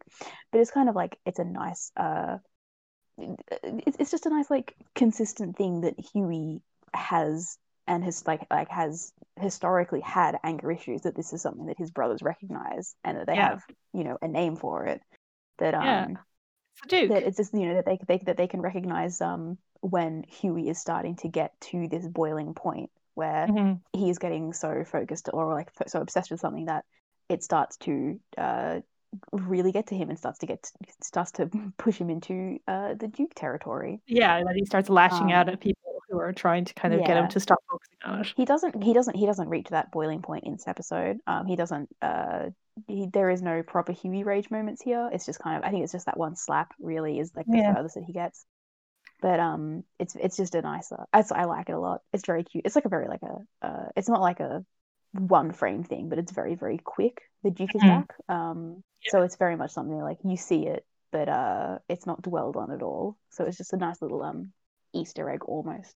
He made a mess. The Duke can make a mess. Yeah, Duke can make a mess. So Louis and Dewey kind of reluctantly agree to let Huey try and solve the mystery because he promises he's got it. He's figured it out. He can do it. So he's hoping that if he can pull this off and rescue Scrooge, everything will be good and fun, and they can throw birthday parties to Scrooge all the time because that's what's supposed to happen. And if he does this right, then he'll be better than some dead old guy. So, some stupid dead old guy who's stupid and dead. Stupid idiot who can't even stay alive. Even if he died, oh my god, couldn't be me. couldn't be me. So Huey's kind of parlor room accusation. He gets a very fun little kind of Poirot parlor room accusation. Yes.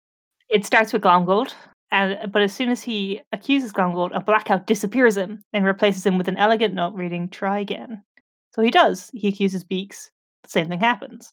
Then Mob Eagle, which leaves only Blackguards, who resumes his stage persona and becomes very visibly possessed, which they don't notice Yeah.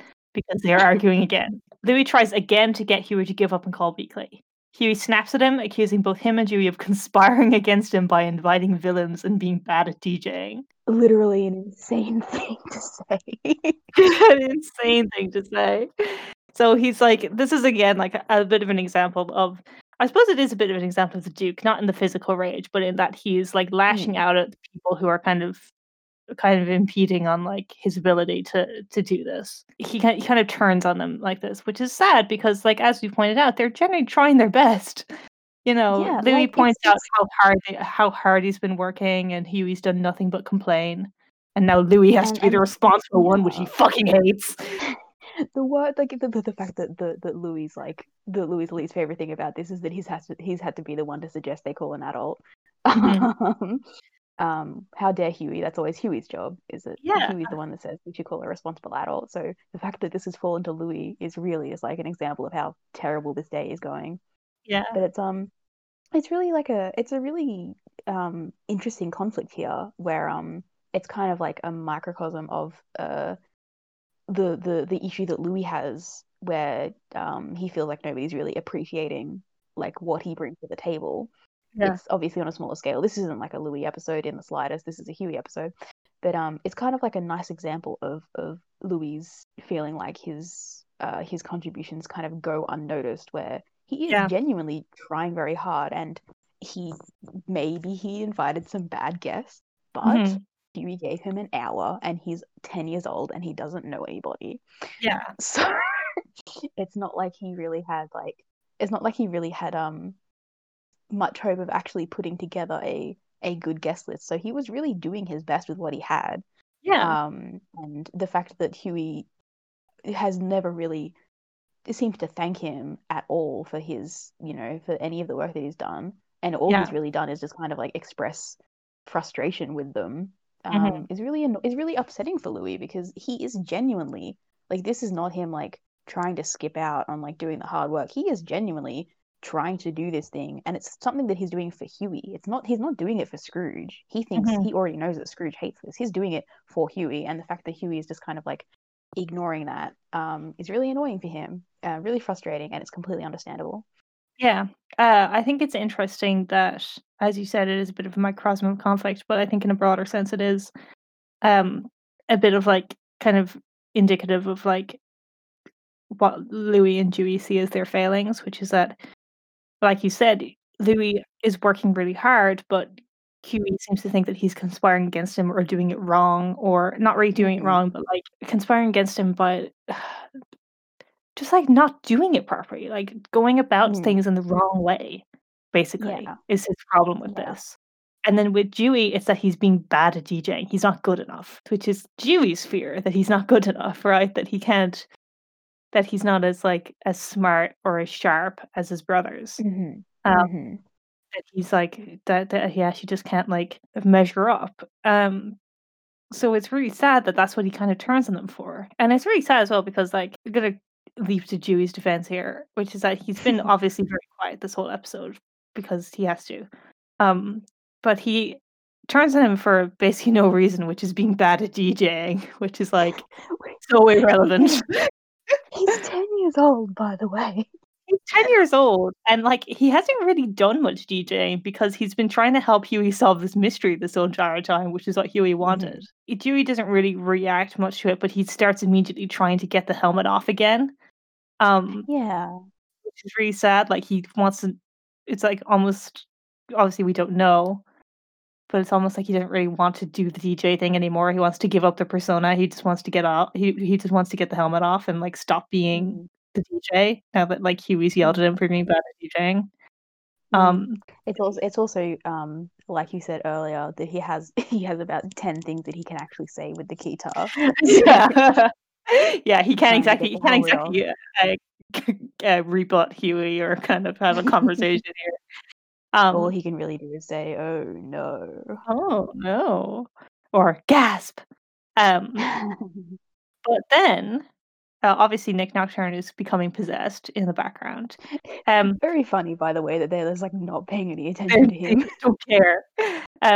But Dewey sees it and directs Huey's attention to where a skull-headed demon is erupting from the body of Blackhearts.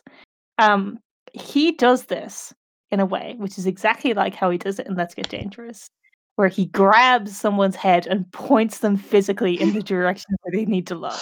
It is so cute. So cute. I love this. He's not like it's just such like a funny, like very character specific action that he does, because I can't think of like any other character that grabs people from behind by the cheeks and moves their head to look at something.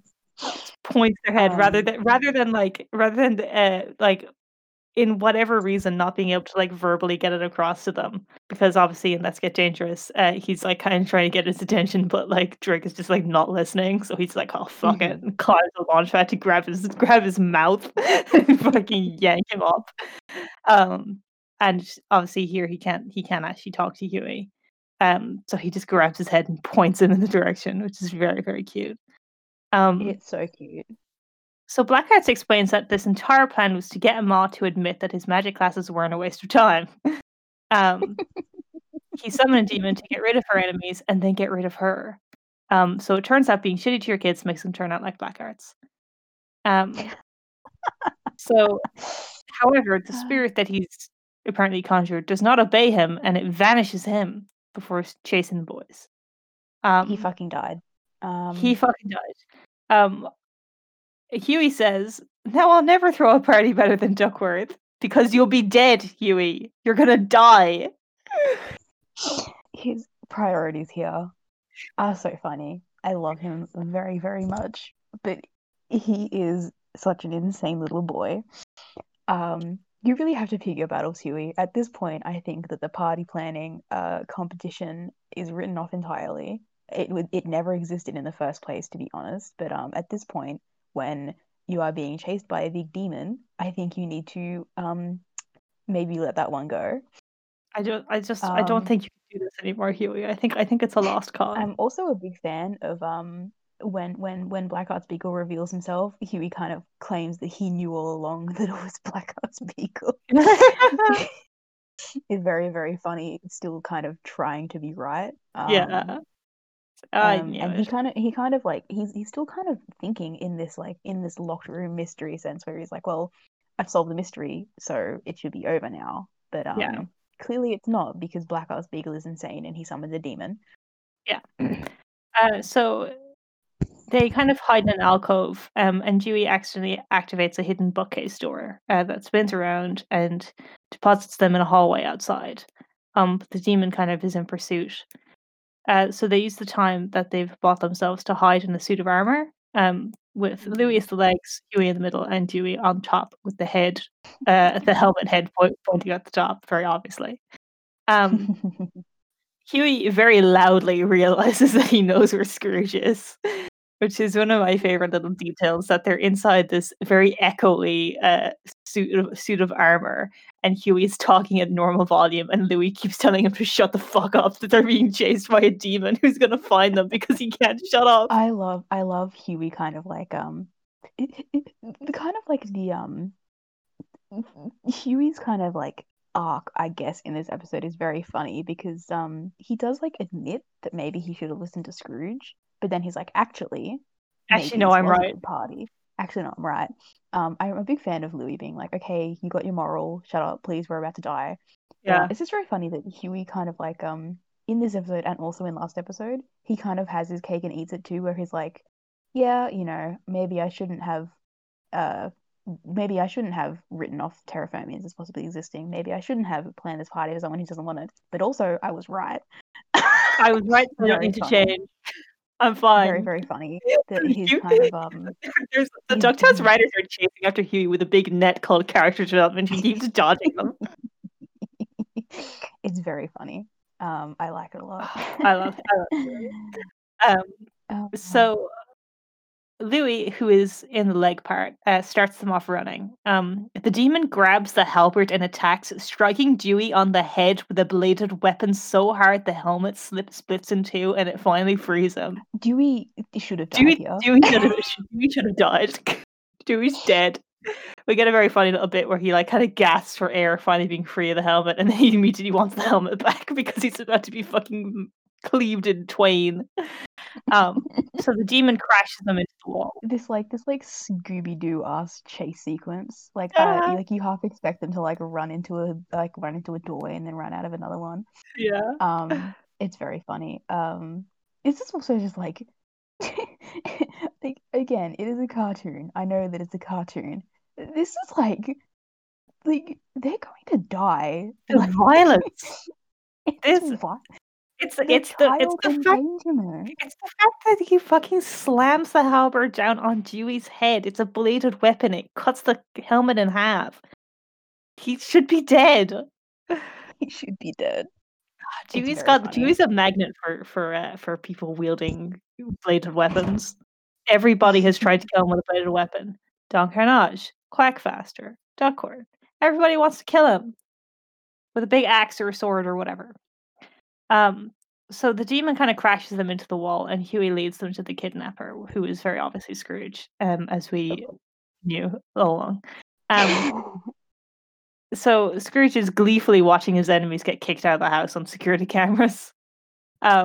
He reveals that the demon that was attacking them was Duckworth's ghost, taking demon form. So basically what happened was that Blackheart's, when he called upon the spirits as part of his patter, actually did awaken Duckworth's ghost, who immediately set to freeing Scrooge from the party and kicking out the guests. And then he tried to kill the kids with an axe. Which, as we pointed out in our very first episode, kind of throws a wrench in the ghost orb Duckworth Roomba on Webby's conspiracy board. But well, whatever. So this is like the explanation for why Duckworth's ghost only shows up now. So I guess if anybody had said that they were calling upon spirits, Duckworth would have just popped up like anyone. Very funny, because you would imagine that Webby would have been summoning demons at some point, surely. Surely. I mean, okay, well maybe that's how she got the spirit ghost orb Roomba. Duckworth. Yeah, that's where he came maybe from. She just did it halfway and just got like a kind of a non-sentient orb form. Yeah. So Dewey and Louis have been very cute together all episode, but especially I think when Louis starts trying to figure out how exactly he's going to take advantage of having a butler, and Dewey claps his hand over his mouth to shut him off because this is a ghost butler with a giant axe. And then we also get a very cute bit where Dewey starts kind of sticking his hand through Duckworth's ghost leg and trying to get Louis' attention to be like, "Hey, look, my hand's going right through. Hey, look," and then Duckworth picks him up by the scruff and puts him back down again. I really like Dewey Dewey shutting Louis up and then immediately doing an even stupider and more rude thing. Yeah, it's just so cute. Dewey and Louis are very cute together, kind of trying to entertain each other. It's very, very cute. And I just really like Duckworth getting rid of Dewey by just like picking him up and putting him down like a couple feet away, like exactly like you do with a 2-year-old. Mhm. Just like put them slightly away from it. So Huey apologizes for losing his mind over party planning, and Scrooge is like, the party was fun because he loves seeing his enemies suffer, and also his butler came back from the dead, which is cool. So he reassures the kids that they weren't in any real danger with Duckworth, which is proved patently untrue when we see that the axe was extremely, extremely real. What a joke to put in tag this episode with. Duckworth child endangerment moments. Duckworth, like the joke being, ha ha ha! Oh, Duckworth's laughing along. He totally did. It was totally a ghost axe. They were never in any danger, and the axe is super, super real. Oh god! And then we kind of end the episode with Webby and Beakley coming back. Webby hilariously does not bat an eye at Duckworth's ghost and greets him normally, which is kind of the reveal that presumably Duckworth was still alive when Webby lived here. Um, so she kind of knew him before he died, which is a bit sad. But we also get the extremely funny reveal that Duckworth and Beakley hate each other's guts, and she gets I the love this absolutely dynamic. chilling line, which is, "I preferred it when you were dead." I love Beakley and Duckworth so much. There's a moment in a later episode, I think it may be Nothing Can Stop Della Duck maybe, where Beakley just throws a plate through him for no reason. It's so funny. It's so funny that they just despise each other. I think it's literally awesome. It's such a so funny good. dynamic to have. It's like Duckworth is kind of like, oh, Beakley, good to see that you're back after abandoning your post. Like, I hope you don't always keep the mansion in like, this like shabby estate. And Beakley's like, oh, interesting, you're back. I hate this. And she like walks directly through him. Yeah. It's just so funny. And I it's like, preferred it when you were dead is I such an preferred it insane when you thing were to dead. say. It's such a funny way to end the episode. It's so good. I love this dynamic. I love how it persists. Yeah, this is a really cute little episode, like a very fun, like bottle episode, like we said. Another Huey one. But kind of like I like that Huey gets to have like different conflicts that all kind of work in the same schema, which is duck autism. Just being blunt about it. And it's also interesting that like in both of these episodes, he's kind of like, no, I'm right. I don't need to change how I am. Yeah. And also the fact that last episode we were saying that Terra Firmins should have been a horror movie, and now that we do get like a little like genre pastiche thing where it's like this is the murder mystery episode. Yeah. Very fun, very cute. I like that. I think that Huey episodes are really good for like kind of like genre parody in general. Just because of how he works as a character. And it's very funny that he like fits very well into this one. Like that he's very excited about murder mysteries. I think that to go along with Louis' addiction to period dramas, I think that Huey is a big Agatha Christie fan. He's so into Poirot. He fucking loves Poirot. He loves Poirot. What do you? Okay. Do you think that he likes Poirot or Miss Marple more? See, this is this is the real like fandom Shit. this is like You know the what? heated debate in the fandom. I'm gonna be a bit crazy here. I'm gonna say that, and I'm just gonna. This is purposely subverting expectations. I'm gonna say Poirot. I'm gonna say Poirot is Huey's favorite, and Miss Marple is Dewey's favorite. Yes, you're right. You are completely right. I'm gonna say, I think, I think, I think Dewey kind of, in this specific regard, is like he pushes away all like the big diamonds and jewels and international politics and drama of Poirot in favor of the village politics of Miss Marple. And I think that Huey does the opposite, and he like loves all of the he loves all the like the international intrigue and like he's like, oh Hastings, and he's having a fantastic time with Poirot. I think it's a little bit of a subversion. I like that. I think the thing like I think the Poirot really is made for Huey because he loves the part at the end of every Poirot like story where Poirot sits everyone down and says, "This is what happened." That's Huey's fantasy. He loves it. He I loves the think idea of forcing everybody to sit around and listen to him explain the sequence of events. I think he loves it, and I think he loves I think he really, really likes he really, really likes that layout scene, the parlor scene. He loves that so much. But I think Dewey really likes in Miss Marple when she makes all these like these obscure kind of references to like village things that happened in regards to thing, and she's just knitting or whatever. He's like, you are so cool. He's like obsessed with that. I think he loves that. So good. I really like the idea that like I really like the idea of Donald having like an Agatha Christie collection and the boys just like read murder mysteries at probably too young an age. Yeah. But, I think that's just like their favorite books because it's like all the books that Donald has. I think Donald is totally an Agatha Christie fan. I think they Absolutely. just read his books. That's a really cute idea. It's not what this is a funny Like, ending to the episode where we're not even talking about the actual episode, we're just saying this is what we think is true about these characters. Uh, this is our episode now. I really, really like the idea of um Dewey and Huey getting really into Agatha Christie through Donald's book collection, and Louis getting really into Pride and Prejudice through Donald's box set. Yes. Yes, yes, yes, yes, yes, yes. Ah, it's so perfect. They all bond with him over their own specific series. That's really cute. I like that. Oh, what a good. Oh, I love Ducks. I really Excellent. love DuckTales. This was such a good episode. I really liked it. Just really good. Lots of really good just little like moments of like voice acting. Like we mentioned Dewey's giggle, and there's obviously a really like there's like we get like a oh boy from Louis. Mhm. Margot Martindale is always fantastic.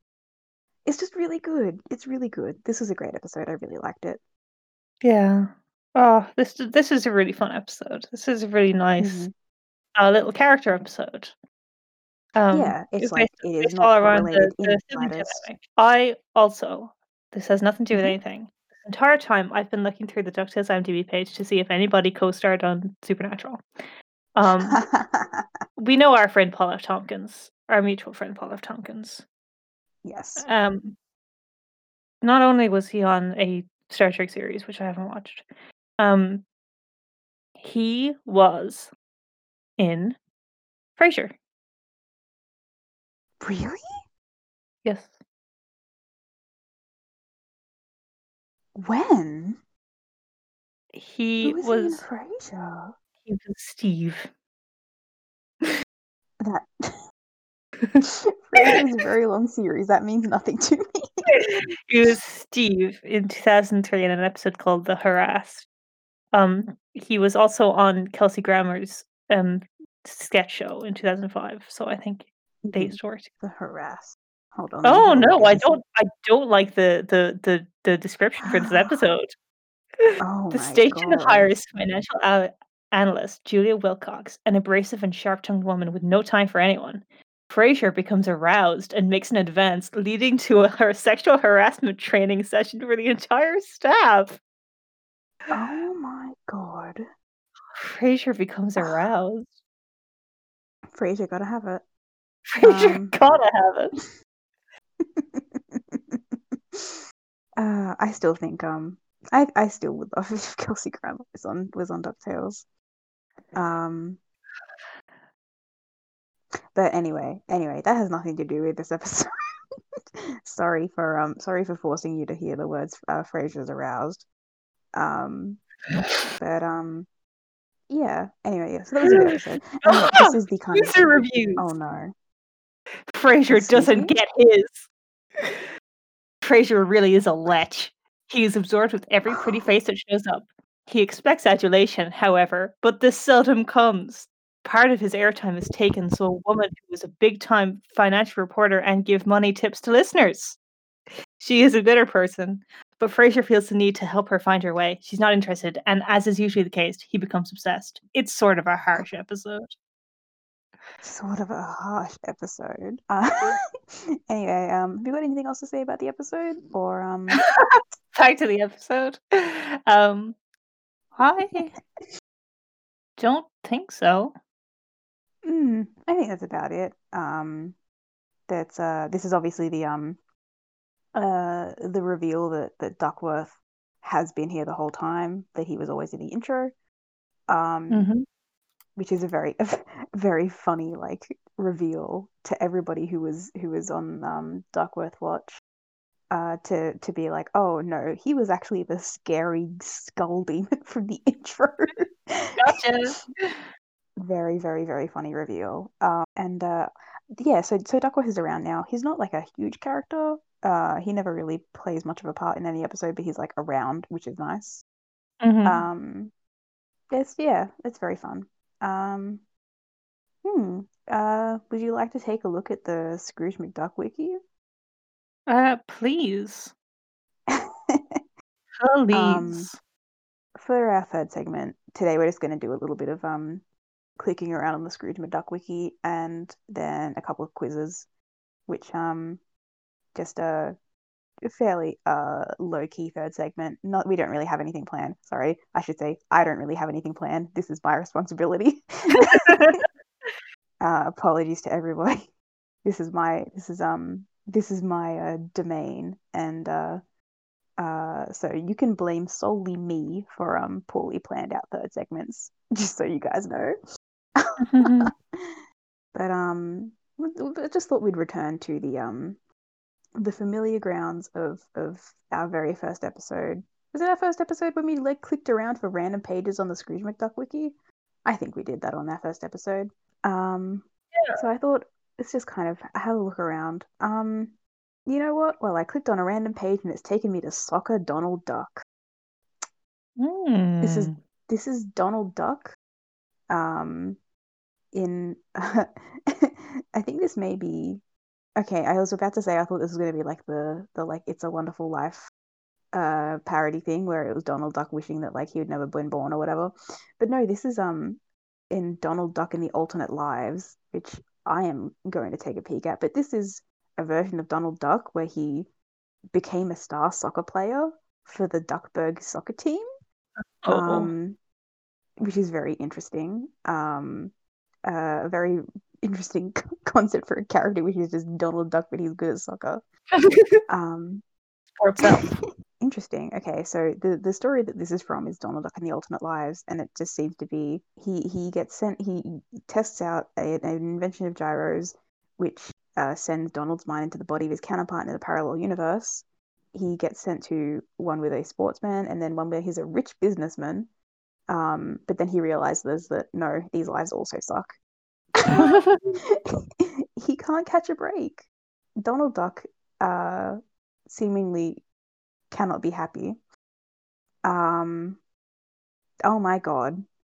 I forgot how much I love the Scrooge McDuck wiki. I forgot how fantastic this place is. I did a random page and got an incredibly racist comic. That is the danger.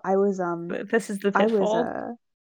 I was reading a Donald Duck comic the other day because I was looking for Dinwiddie appearances in the comics because obviously we know that he was last sighted in Dangerous Currency, but he has been in comics here and there before that. And I was looking for one, but I couldn't find it just because of like the way that like they are numbered on various sites, like they're numbered in strange ways. So I was looking at like the wrong one. But then I got distracted and was like looking at like a Three Caballeros comic, and I was like, oh, this is fun. And then this was just like really racist, which is just like the pitfall of reading comics from like the 60s, unfortunately. Yeah. But I've clicked random page and I've been taken to Mr. Duck. Our old friend. Mr. Duck.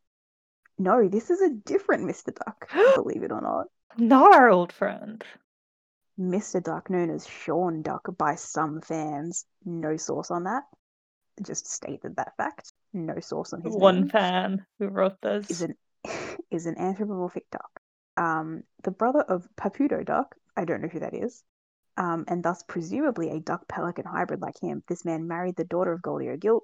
Together they had a daughter, Dicky Duck. So this is a character who does not like canonically exist. His existence is implied. I love implied existences. Which is really, really, really funny. The image on this page was made using the like Disney XD character creator app thing that you can use to like make your duck OC.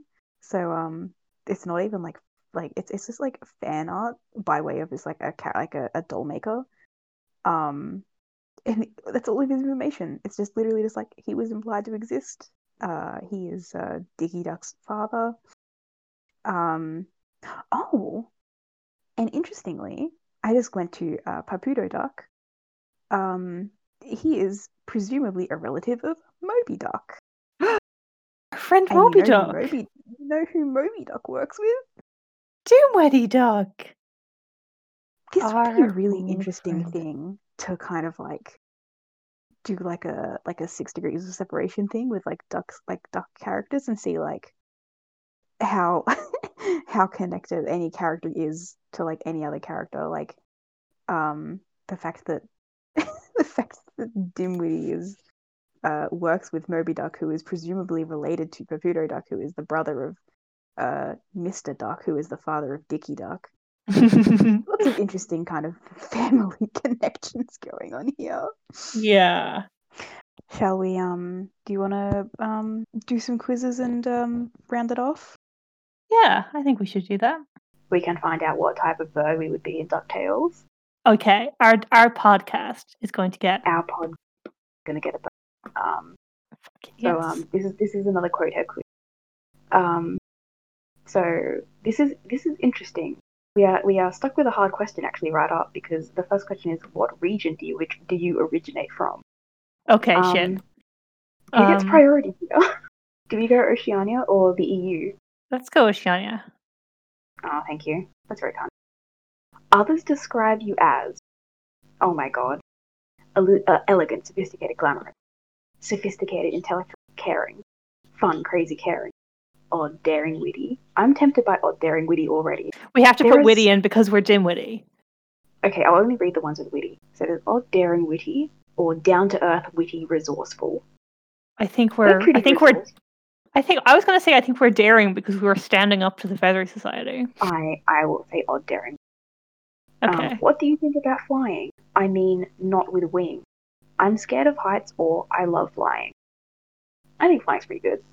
I think flying's fine. These are like not mutually exclusive things, by the way. You can be scared of heights and also love being in a plane, but whatever. Mm-hmm. Do you like standing out or fitting into the crowd? Stand out or fit in? We stand out of the crowd. We like to stand out from the crowd. What is your strongest trait? Family-oriented, extrovert, humor, positive, elegant, confident, charming, wisdom, peacemaker, or, and this is what I'm tempted by, seduction. Seduction. Dimwitty Duck is sexy as fuck. You are active at what part of the day? Early morning, afternoon, or night? Again, this is a tricky question because we are on opposite sides of the world. Do we want to average it out and say afternoon because it's morning for you and night for me? Yeah. Where would you locate your nest? Okay, we have long-lasting nest made out of mud, a small flexible underground nest / tree hole, intricate and elaborate nest, floating nest on water, early nester, or on the ground. On the ground. Fuck it, let's get stepped on. Your fatal flaw is greed, pride, wrath, sloth, or lust. We're pretty lustful. Do you think? I think we would be wrathful. We're also quite proud. We're very we have a lot of fatal flaws. We have a lot. We have too much, perhaps. Let's go for wrath. I think we can get a little. Okay. Oh god. Okay. Which of these words to you the most? There's lots of exotic, shallow rivers, darkness, summer, love, shopping, carefree, life the party, pure elegance, adventure, jewels, beach, family ancestry, or work. Shopping. No, shopping. let's do family. I've already pressed it. Okay, I'm fine. sorry, I've already pressed it. Okay, we're in shopping. That's just fine. You want to know what type of bird we're going to be in DuckTales? Yes. We're a parrot, just like her. Awesome. I think we've got one more quiz that we can do that I found. Oh. Which is, if you were a character, how would the audience perceive you? It's not DuckTales related. I want to see what our audience thinks of our podcast. I like that. Let's do it. Okay. Let go of something is the first question. We have to come up with a regret here. So, I wish I never did it. I wish I knew how to do it. I wish I could go back. I wish I could tell someone. I wish I'd have lied. And I wish I was still the same. I wish I could tell someone about how cool our podcast is. Yeah. Okay. Think of a secret. When will you tell it? Okay, I think... What is our secret? The origin of our podcast? Yes, it is. Identity of Dimwitty Duck? Okay. Hopefully I never will. It'll die with me. Soon. Whenever I'm ready. Whenever I find the words. Or I already have.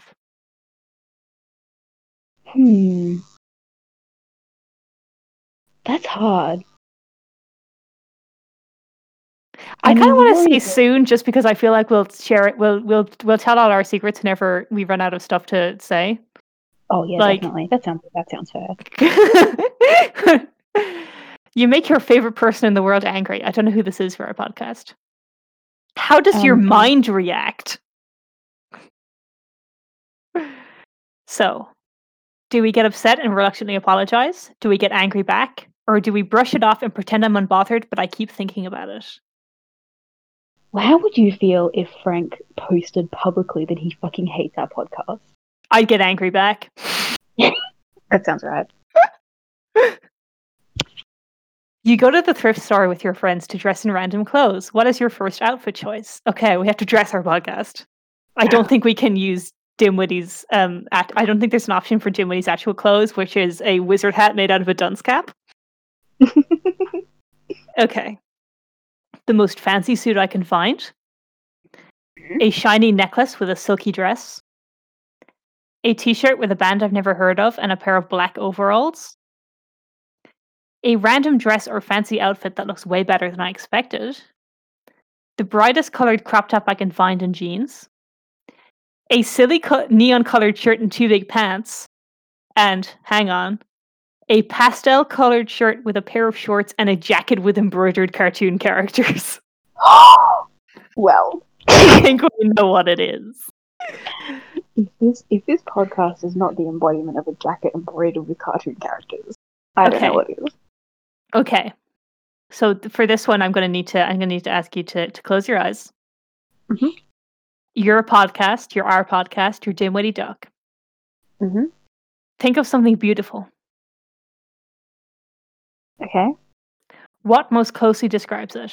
Is it a thought, a sight, a wish, a feeling, a person, or a creation? Well, I went into Dimwitty's mind space, and I think he spends a lot of time on the ocean. So I was picturing the ocean. I don't know what the ocean is in relation to any of those fucking things. I guess a sight. Is it a creation? A sight? I guess. I guess it's a sight. Oh, a beautiful stranger tells you they could show you something amazing if you trust them. Do you? Yes. Yes. Absolutely. Yes. Oh my god, who the fuck is this? Sometimes other people say the words that we don't know how to. Choose a Dermot Kennedy lyric. Who the fuck is Dermot Kennedy? I'm pretty sure he works in the farm down the road. Well, he's Irish. Well, yeah, but like, fucking Dermot? Jesus. Anyway. Okay. And when I'm face to face with death, I'll grab his throat and ask him, how does it hurt? Mm-hmm. Love is not designed for the cynical. I found a moment to be brave, so I let her know. Mm-hmm. I've learned that doves and ravens fly the same. Well, that one's about birds. So. It is about birds. Lights went out, you were fine. You kind of struggle not to shine. There's a rhyme there. It'll all be better come morning, because when you sleep, I'll build a wall. I think it's either love is not designed for the cynical, because we don't like being cynical on our podcast. We like enjoying shows. And I've learned that doves and ravens fly the same, because we like birds. Let's go for the love one. Let's go for love designed for the cynical. Let's be a little bit indulgent here. Okay. Everyone has a dream. Okay, what's our dream? Well, to be podcast famous, obviously. Okay, it's seen then. The word that reminds us of our dream is seen. We want to be seen. That's exactly true. That is true. Okay. You're in a forest, and there's many types of fruits here that you've never seen. What do you pick? So there's black-colored berries that smell sort of tart. They're growing out of a bush with thorns. So blackberries. That's very good. The small pink-colored berries with a red center. Or the aquamarine colored berries that are round and plump. I think we're going blueberries, right? Because yeah, I agree. Blue. Your deepest fear is between you and your audience. Which word reminds you of your fear? Okay, there's a lot here. Okay, I'm picking the ones that I think are most relevant to us. unloved, forgotten, unneeded, failure, alone, faithless, loss. I'm Are feeling we- failure. Failure. Yeah. Pick a way to express love. Say it, create it, show it, write it, confront it, or hide it. Say it. We say Say it. it. We say it. This is an It's a audio. podcast. Our result is the baby. Everyone is Oh. absolutely soft for you. There's probably one or two people out there who say you're overrated, but that's probably just because they want to act quirky and push another character onto people. There's probably a shit ton of soft edits of you with that banana clip audio that was really popular last year. Someone out there is running a soft stand Twitter account where they write countless headcanons of you. Also, there's probably, unfortunately, a handful of 12-year-olds who call you a soft bean, but you win some, you lose some, I guess. Oh my god, can we call our podcast a soft bean? A small bean? I think that's probably the best outcome for our podcast. Getting woobified. Yes. I think Dinwiddie Duck should be woobified. That's what he deserves. I think we should. So I think that's the end of our quizzes. Yeah, We've discovered a lot about ourselves. Yeah, we've discovered that we're a soft baby. And that we're not the ultimate DuckTales 17 fan. We're not. We're 69% the ultimate DuckTales fan. Which is a pretty funny number. We're Dewey Duck. Yeah, Dewey Duck, and we are also a parrot. We're a parrot. Yeah. We're Dewey Duck if he was a parrot and a soft bean and he only knew 69% about DuckTales. And we also... that's probably true about Dewey, actually. Yeah. You'll probably be able to tell the quizzes you just listened to were not recorded in this session. They were. Marty just went under... Marty just buried himself under like a pile of blankets. I just went underground for a little bit there. Apologies, but I'm back now. I went outside in a windstorm. I stood out in the field. But thank you for listening to this episode of Dear Dimwitty. We're so happy to continue to have you along for the journey. It really is incredible that people like continue to listen to this week by week, and that like more people are listening to it. Like the new people are listening to it. I think that's really incredible. It's so genuinely encouraging to me to see the numbers go up on when we get new listeners and people listening to our episodes. It really, really is encouraging. It's great. It's amazing. It's really incredible. It's very gratifying. Hope you enjoy this one.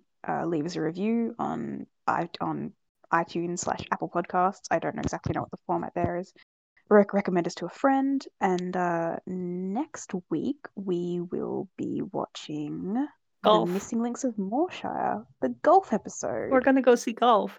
We're gonna get to see a Dewey episode right before this. It's a Dewey episode. We're gonna get a Dewey episode. We're gonna get My Little Pony. Launchpad's amazing sports commentary.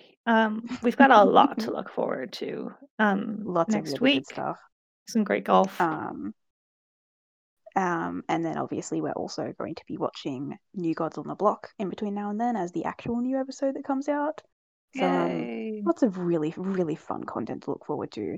I think that'll be like I think New Gods on the Block is going to be a nice like a kind of break from the high stakes in season 3 at the moment. So that's exciting. That's going to be very fun. So we'll see you next week. See you next week. If you have any information regarding Dimwitty's disappearance or any information that might lead to his capture, let us know at Dear Dimwitty on Twitter or email us at deardimwitty@gmail.com. Or if you want to talk to us about DuckTales, that's fine too.